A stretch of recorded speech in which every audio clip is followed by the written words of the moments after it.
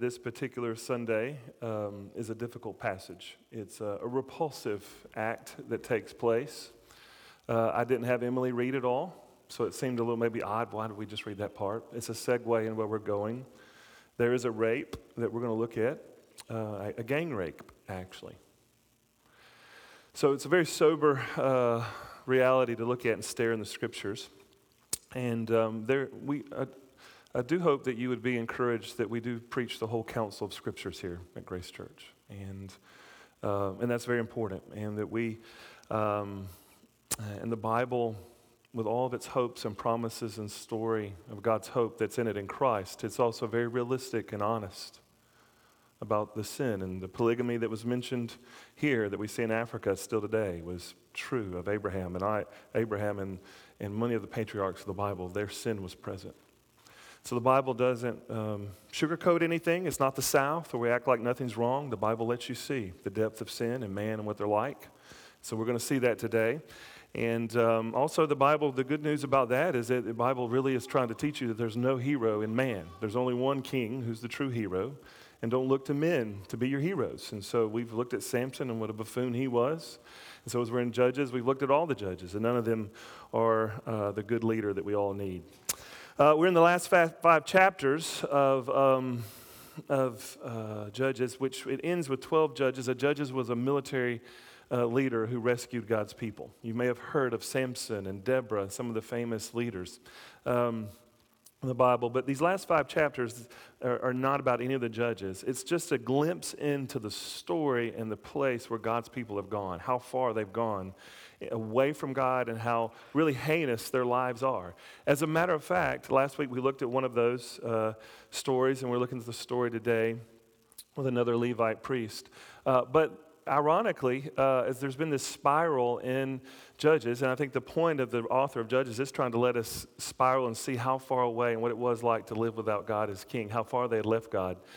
These particular instances happen actually early in the chronological story.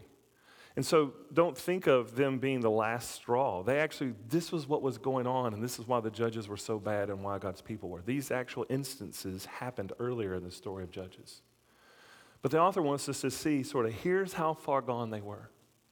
And this is where we find ourselves. So this is what it means when you live. This is where you can go and where things end up when there is no king, meaning the king, the true king God, is not the king you submit to.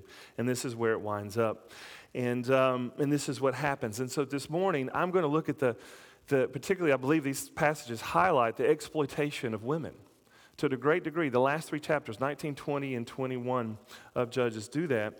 But I'm going to highlight it, and we're going to look at one instance that together, but sort of speak to the whole. I want to say a few things about that and set up. One is that it doesn't mean that men are the worst of sinners, or the only sinners. Females and males are sinners. But this window is into one of the male problems. It lets us see his struggle and the exploitation of women, how they're treated, and culturally what's going on. So it's about brokenness and human beings being broken and even evil and how far they can go. The reality is that everyone is sexually broken. I know that. I know that you're sexually broken, every one of you, because the Bible tells me so. And we're broken people because of sin and in our world. And at various degrees, we have that. And so they were culturally broken and sexually and in exploitation of women. So are we. And culturally and as individuals, so are we. And that's a reality of today. This is not about pornography, but just to tell you, right now in the world, more people view internet pornography every month than Netflix, Amazon, and Twitter combined. In 2016, 4.6 billion hours of pornography was looked at on just one of the more than 42 million porn websites in the world. That's equivalent, the amount of time is equivalent to 524,000 years spent watching porn in 1 year. So we're broken. So is the world today. And so the Bible lets us see it in this time, in this place, and how far they had gone. And so we're broken individuals. And so as I share that and even that statistic, it's not to say that people can't be healed sexually and in their brokenness as well. If I forget to say that, this is going to be a very dark time. I won't have any jokes. I won't have any light moments as I normally do. It'll just be heavy. As a matter of fact, I don't even know how we're supposed to relate as we walk out today. I've been praying for that. It may feel a little awkward to see the depth of sin. But God does heal. And when the King is working in our life, so many of us we're all healing. We're all being healed in various degrees and ways. The Bible actually sex is a thing given to God's people as a great gift and to human beings in his way and shape. And the Bible, even the Song of Solomon, tells how it can greatly be enjoyed. But what we're seeing today is the brokenness of it and its destruction when it functions outside of a king. So we're just going to look right at it and pray the Lord will deal with us. I don't even have an outline. It felt stupid to come up with an outline. Here's 3 things to learn. I don't know. It just didn't seem to meet the moment. So can I pray and we'll walk through the passage. Father, would you help us as we look at this really heinous act? And Holy Spirit, we need help for you to illuminate the scriptures. I need your help.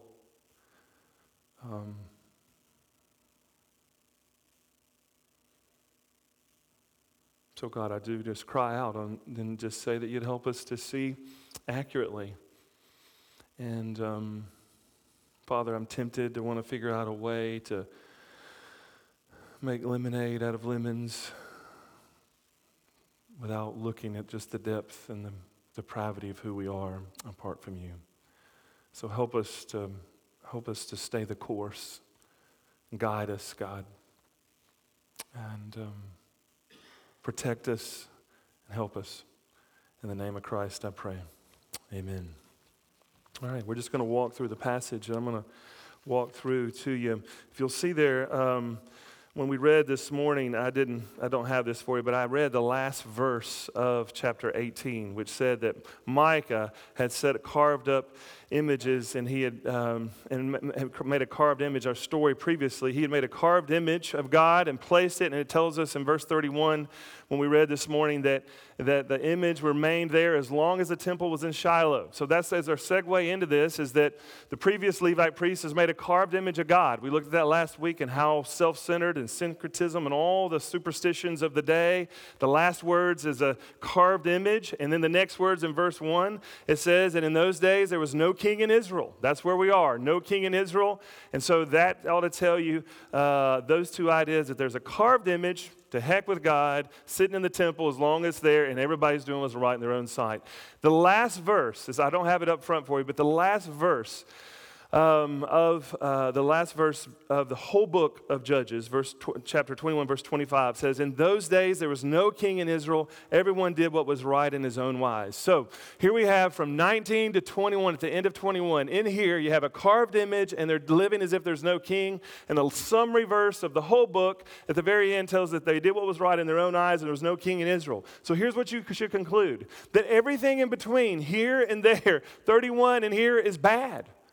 There's nothing good.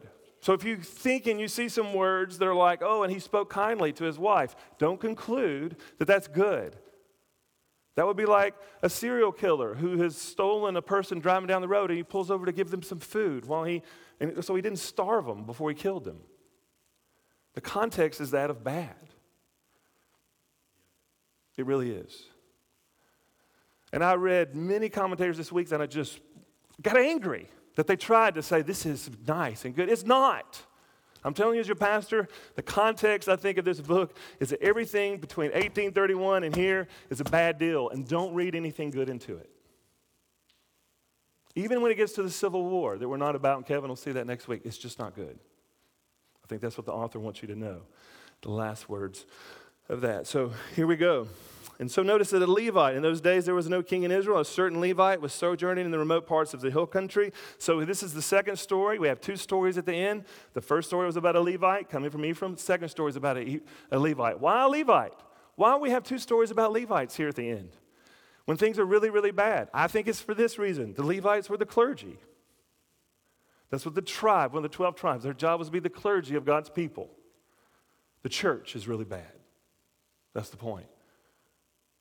The sin and the decrepitness of the people and all their views had crept into the church. You can't tell the difference between the church and the people. The Levites, that's why it's a story of a Levite. Notice what he did. He got a concubine.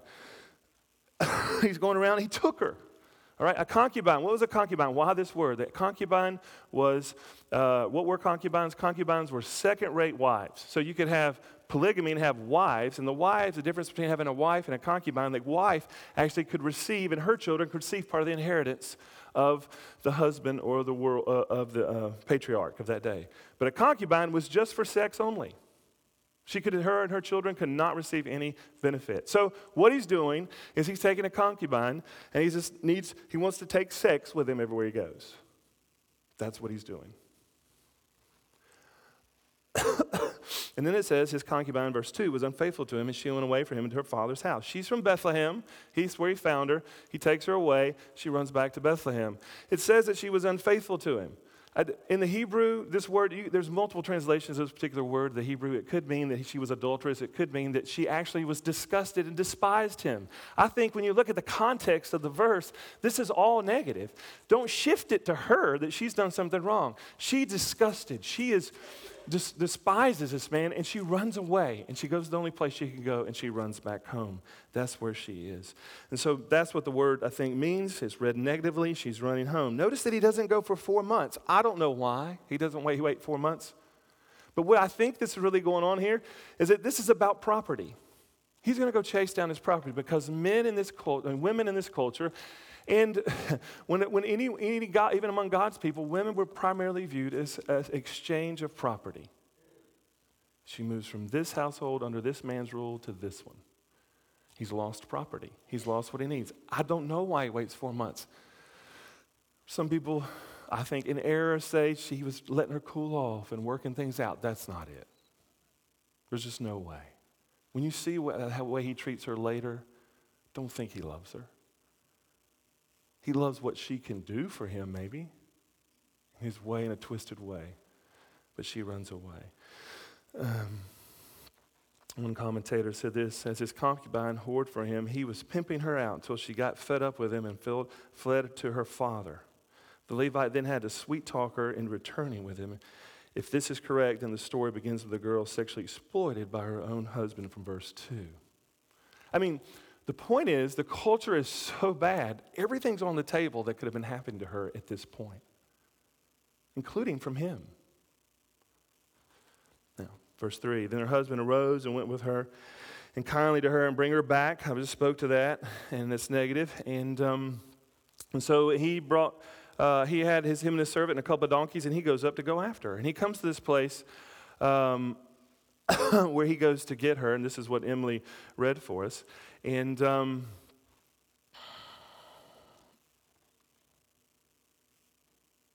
notice there in verse 3, it says, and when the girl's father saw him, he came with joy to meet him.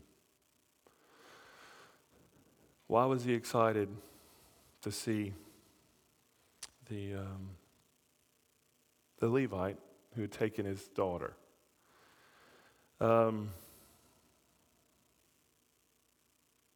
Well, notice that there's not much, it says that she sees him first. There's not much reunion or happiness. It doesn't tell us. She goes, hey, it's great to see you. And you go into this unusual exchange where he stays for a few days and leaves, and stays for a few days and leaves. And then finally, he stays, and this hospitality thing goes on with her dad. The consequences of the law for her leaving her husband, the Levite, was death.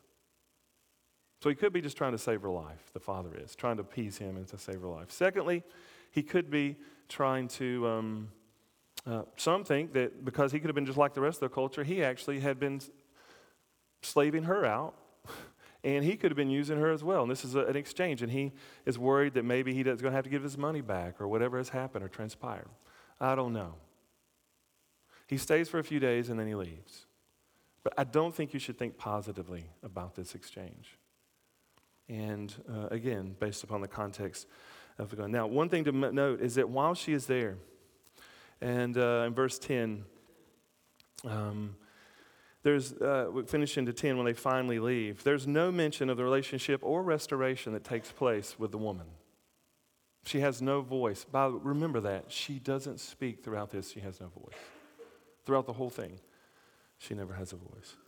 So he takes his concubine and they leave. They finally leave. They have a male servant who's walking with them. Verses 11 through 15. When we get there, they've come to this first city. They come to Jerusalem. So they're traveling from Bethlehem, probably 6 miles. They get to Jerusalem. He's like, hey, we can stay here. His servant said, I think we should stay here. The Levite says, no, I don't think it's safe. He doesn't think they can stay there. So he's like, I want to go on to a Benjamite city, Gibeah. Let's move on and keep going. So they keep going. We still don't hear from the concubine to speak. We don't hear her to speak. So then they go to Gibeah, this city called Gibeah. And this is where the story picks up in verse 16, and you don't know. But here's in verse 16, behold, an old man was coming from his work in the field at the evening. And the man was from the hill country of Ephraim, and he was sojourning in Gibeah. The men of the place were Benjamites. And he lifted up his eyes and saw the traveler in the home square city. And the old man said, where are you going, and where do you come from? So what happened was they get to Gibeah, and they just camp out in the middle of the city. They have no place to stay. There were some hospitality things, and Levites actually are supposed to be taken in from the people, if you're a Levite, for hospitality if they needed a place to stay. They're sitting there. This guy walks through and says, hey, man, and look what happens when he gets down to verse 20. He says, and the old man said, peace be with you. I will care for your wants. Only do not spend the night in the square. He's like, basically, listen, he knows it's not a good deal for you to stay here tonight. I'll take you in. So he takes him into their house. He knows that this place, Gibeah, is a bad place. And this is Benjamites, by the way. These are God's people. These are a tribe of God. So in verse 22, as they were making their hearts merry, here's where it gets really rough. Behold, the men of the city, worthless fellows, surrounded the house, beating on the door. And they said to the old man, the master of the house, bring out this man who came into your house that we may know him. So these group of men come around the house and surround it. And they want to have sex with the man, the Levite, who's come in there, and they demand him to send them out. So, and the man, the master of the house, this host who's taken them in, went out to them and said to them, no, my brothers, do not act so wickedly. Since this man has come into my house, do not do this vile thing. So he knows what you want to do to him is vile. Behold, here is my virgin daughter and his concubine. Let me bring them out now. Violate them and do with them what seems good to you. But against the man, do not do this outrageous thing. Do you see how terrible that is? Don't do the outrageous thing to him. Do it to them. And he offers his own daughter, and then he also offers the Levite's concubine. Now think about that. It's like a fish in water. The exploitation of women was so normal that he didn't even have to think about offering or ask, hey, can I offer your concubine? This was just the way. Women are property. They don't matter. We'll hand them over to you. The outrageous thing would be for you to do something harmful to the man. It's his idea as a dad. It's his idea as a man to do this to them.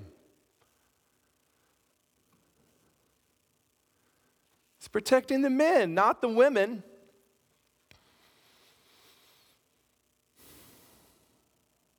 Verse 25, but the men would not listen. This is the men outside. So the man seized his concubine and made her go out to them, and they knew her and abused her all night until the morning. And as the dawn began to break, they let her go. And as the morning appeared, the woman came and fell down at the door of the man's house where her master was until it was light.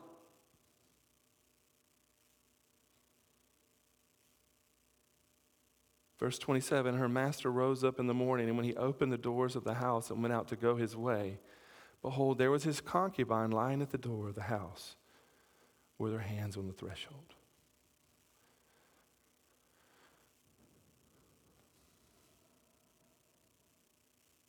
Now verse 27, don't listen to that.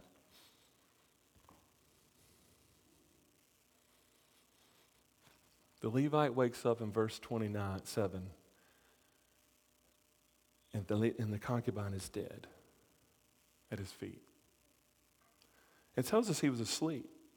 Now, I thought when I first read it, maybe he's asleep because the host did all this without him knowing, and he woke up and came into it. But the text doesn't say that. The text actually tells us that in verse 25, the man seized his concubine. That word in the Hebrew there is he bound and restrained and to conquer. He grabbed her with fury and with conquering and took her. He didn't go, so not only did he sleep, it tells us he sleep. He didn't sleep not knowing. He did it. He took her out. He put her before those men, and he slept all night. He had, I guess, a clean conscience. Do you see that?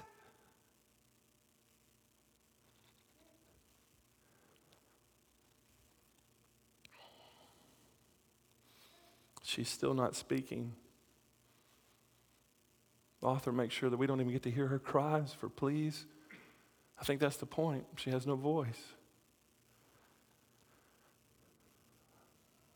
And they knew her, that's the biblical language for sex, and abused her, verse 25, all night until the morning. And as the dawn began to break. That's ours. We don't know how many men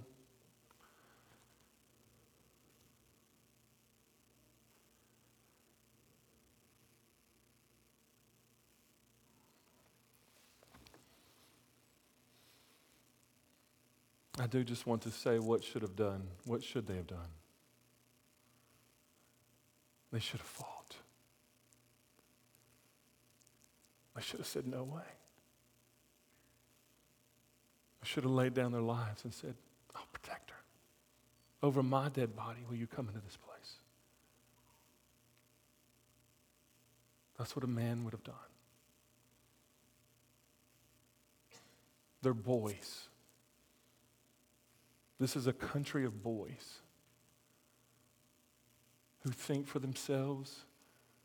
It's a bunch of boys gathering around who have man bodies and power and religion, but they let their cravings and their emotions and their sexual drives do everything. It's just a bunch of boys enslaving the women.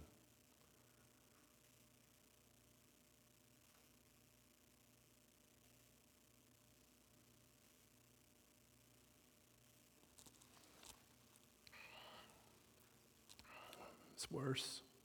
Verse 28. He said to her, get up and let us be going. But there was no answer, and then he just put her on the donkey. And the man rose up and went away to his home.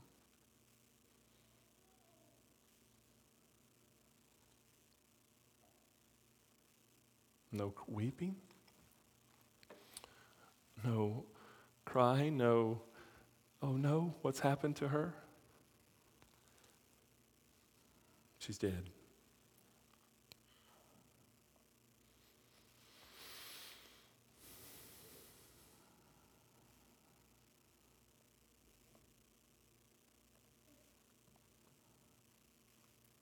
So when he gets back in verse 29, he entered his house, and he took a knife, and he told of his concubine, and he divided her up limb by limb into 12 pieces, and he sent her throughout all the territory of Israel. And all who said it, such a thing has never happened or been seen from the day that people of Israel came out to the land of Egypt until this day. Consider it and take counsel and speak. So, if you really get into the story, it's crazy. I mean, I couldn't help but think about the dignity of a body and the dignity of a person. We just buried someone here, one of our members here. There's no dignity held to her. There's none of that. I think about Joseph of Arimathea and Nicodemus when they wept over Jesus' body. What a model. We weep. He was king, but they nurtured her. She gets nothing. He cuts her into 12 pieces. It's 12 tribes. He's leveraging her for him to get revenge because he's lost his property. He's a little boy and he's mad. He takes her 12 parts of the body, mails them to the 12 tribes, or sends them out. I guess they have the mail service then. He sends it out to them and creates a civil war. And the 11 of the 12 tribes actually attack the Benjamites. And I'm really shrinking this story down. But the 11 come to the 12. When he stands up before the 11 tribes, and they're united now, they've never been united. Now they're united, supposedly to save this one woman out of what they've done to her. He tells a lie about what happened. He doesn't mention all that he did and what he was guilty of. He acts like they were going to kill him. They just wanted to have sexual relationship with him. He stands up and lies as he tells the tribes about it. That's what this Levite clergy does. Then they go conquer the Benjamites. And they send it eventually. They conquer them. And they actually, God's people, the 11, they actually kill the children, men, and women. They're left with 600 men. That's all that's left. It takes them a while to kill the Benjamites, but they do. They put up a good fight. God's sort of talking to them. They're seeking God, but they want God to help them. Just get what they want. They get to the end. There's 600 men, and it seems like they're doing this noble thing to deal with these people who treated this woman badly or killed her. They get to the end. There's 600 men left. You know what? All of a sudden, the 11 tribes feel bad, and they're like, hey, man, we feel bad, God, that what if we lose the Benjamites? They're one of us. We won't be 12 of us anymore. We can't have them be destroyed. They need women now so they can populate the earth again and grow. So you know what they do? They go to a little city. They didn't come help them in the war, and they go kill everyone and exploit and bring 400 virgins to give to them, just to give them women, and exploit women again, exploit 400 in order to bring to these 600 men. They bring them to these 600 men and say, hey, here you go. We just took these women. Property again, as if everybody's noble, and they're fighting wars for noble reasons. And then they get to the end, they go, oh, there's 200 of you left. Wow, there's 600. We need 600 women. Well, where are we going to get the last 200 for you have 600 men? What are we going to do? They go, oh, here's what you do. Go down to Shiloh, to the temple, and watch for the women who come out of there, and y'all take them for yourselves, and now the Benjamites will be okay. That's what they do. The whole story is terrible, and women are viewed as property, and wow, it's just bad. It never really changes. And it finishes with every man did what was right in his own eyes, and there was no king in Israel. So how should we respond to this passage? What do we respond? Here's the first thing that you and I should do. You and I should mourn and weep just over the depth of sin and how bad things are. That sin is causing horrible things to happen, and we should weep. As a matter of fact, you should weep over this unnamed woman who was a real person. Something horrible happened to her. She was a soul. She was a real person. You and I should weep and mourn. And if anything's ever happened to anyone like this that you know or around or you, I'm so sorry that you've encountered this broken world in that way and something like this has happened to you. In any degree, any spectrum, like it happened to this young woman, this concubine. And I would say that Jesus weeps over you and with you over that as well. He weeps.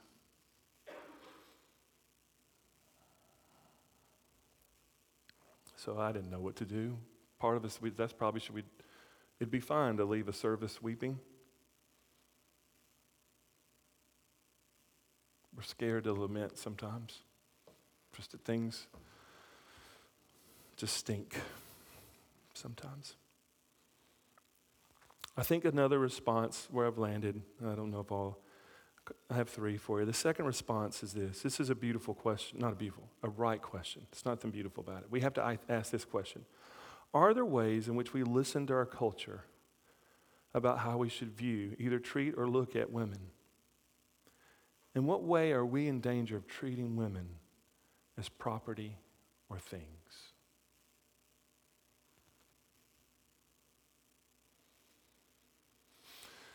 So when you fornicate and do sex outside of marriage, you are king of your own life, and you have decided, I want sex for me and for my pleasures. And so you're just exploiting because you're not doing it the way, operating with sex within the bounds of God.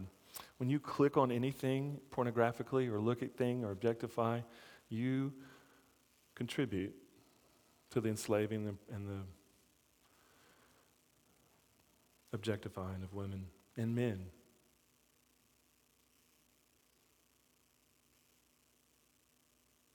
So I think we have to ask that question. It's an important one. It's subtle how much we probably do it, but do we objectify? And then verse 3, the third application is this. We must we must compare Sodom and Gibeah. That seems like an odd application.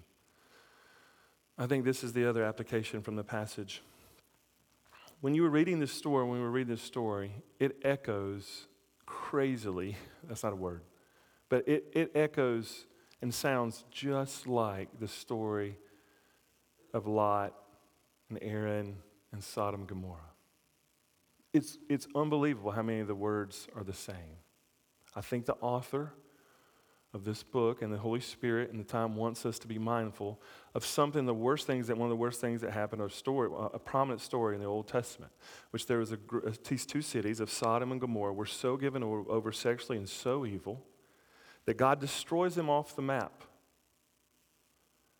And they were non-Jews, they were not God's people, and God destroys them. And there was an incident where Lot was in the city, and a group of men come and look. So, look, I have the comparison here for you. You can see. You can see the phrases that from the Genesis 19, where it talks about Sodom, Gomorrah, and Gibeah, there's a similarity. Both men in the city, the same phrase is used. Gather, they surround a house. That's what happens. They surround Lot in the house where they are. Both wanted to have sexual relations with the male visitors. That's what the men want to do. You think that these are comparable stories? Both hosts go out and plead and call out the wickedness, and both offer their daughters. In both stories, they offer their daughters, and they offer women to appease them. In both places, in Judges 19:24, behold, there is my virgin daughter, and you can violate them. You can do with them as you please. That language is in both. Do with them as you please. So I don't think it's a stretch that Judges is trying to let us see Sodom and Gomorrah. The same phrases are all there. So why? Why was that given? Well, here's the biggest difference between the two cities. One was Gentiles and not God's people. That's Sodom and Gomorrah. And Gibeah was God's people.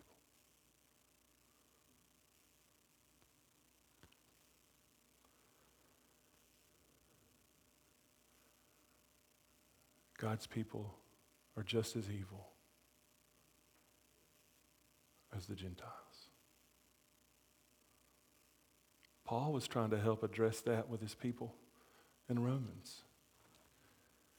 In Romans 3:19-18, Paul said, what then? Are we Jews any better off? Meaning, let's substitute church, Christians? No, not at all.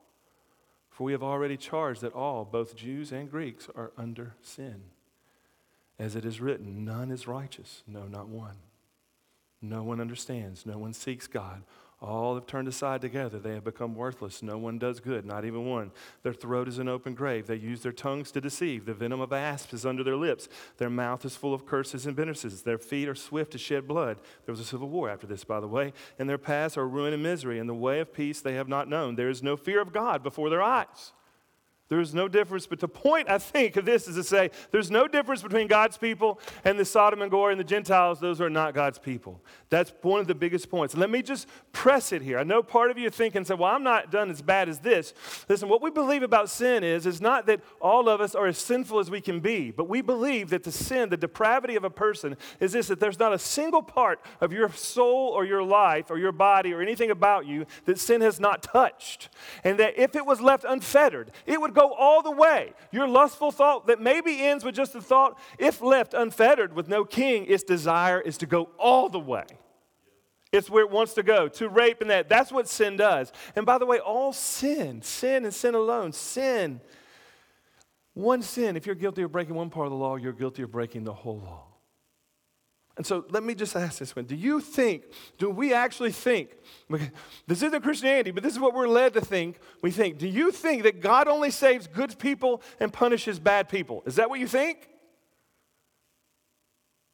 He doesn't. He only saves bad people because that's what we are. Do we think that he personally, or do we think that these men can be forgiven? I guess they can. It seems heinous, but you can be forgiven. There is no sin beyond the forgiveness of God, no matter how heinous it is.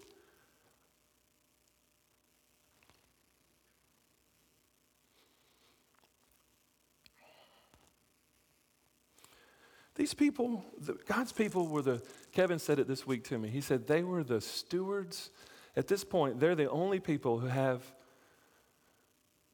God's people, the 12 tribes, were the only people who had who understood the idea of being image bearers of God. They're the only ones who actually, they're the only ones who have the 10 Commandments revealed to them. They're the ones that have been delivered out of the Exodus. They've seen God's power. God has handed to them his character to seeing the tablets. The covenant is the Ark of the Covenant is actually with them in chapter 21. They've been handed that, and yet they're no different than Sodom and Gomorrah.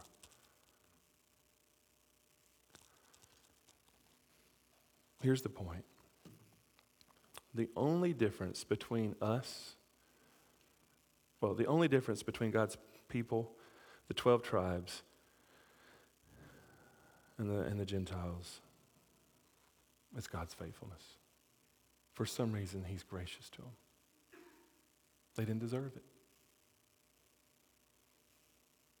Now, I don't know if all these people were true followers. Inwardly, were they believers? But the point what God is demonstrating to us, I think, is this, is that that's true of us. The only difference between us and the world is that God has been gracious to us.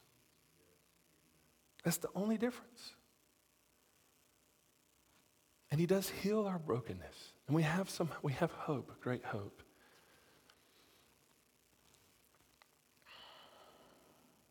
And here's the reality too. This is what I hope lands on you this morning. So if I'm just like them, and the only thing that is different between me is he's faithful and he's gracious and he loves me, his love is way more profound and deeper than I ever thought.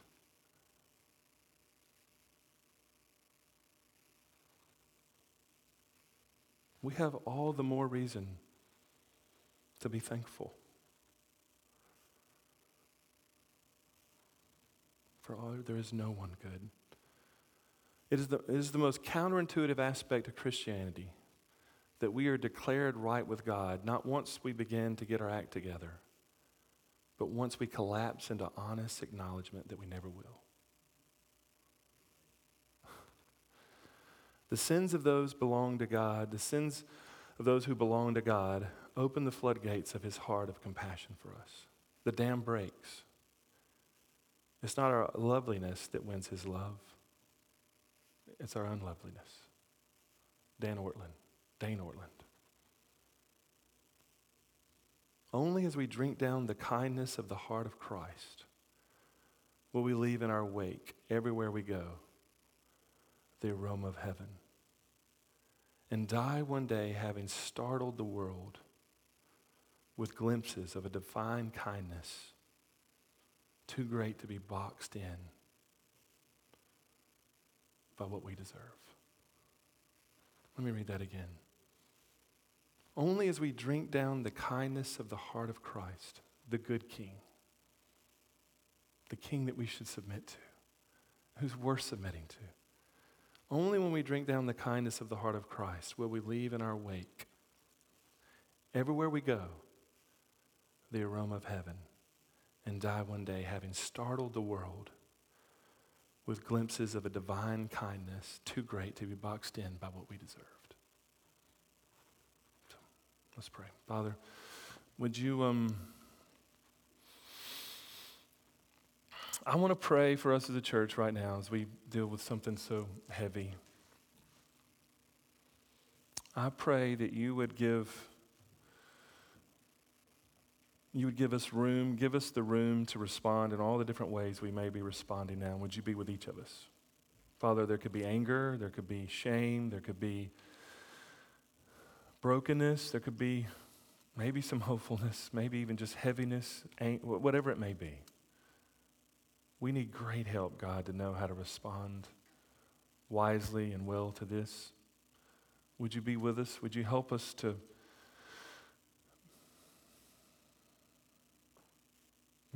be a church that really believes that we're not better than the world?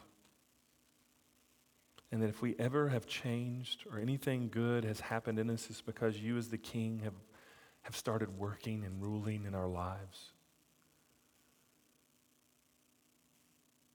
And God, would you help us to have compassionate hearts that break over the sin of this world and how sad it is, God, that women are raped and treated as nothing.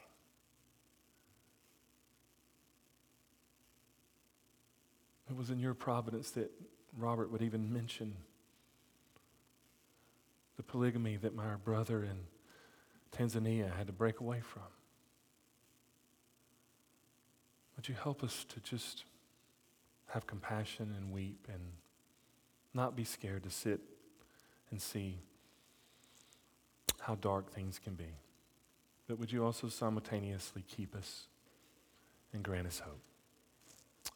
For our children's sake and for your name as they come back in, for your name's sake and for the next generation, we pray. In the name of Christ, amen.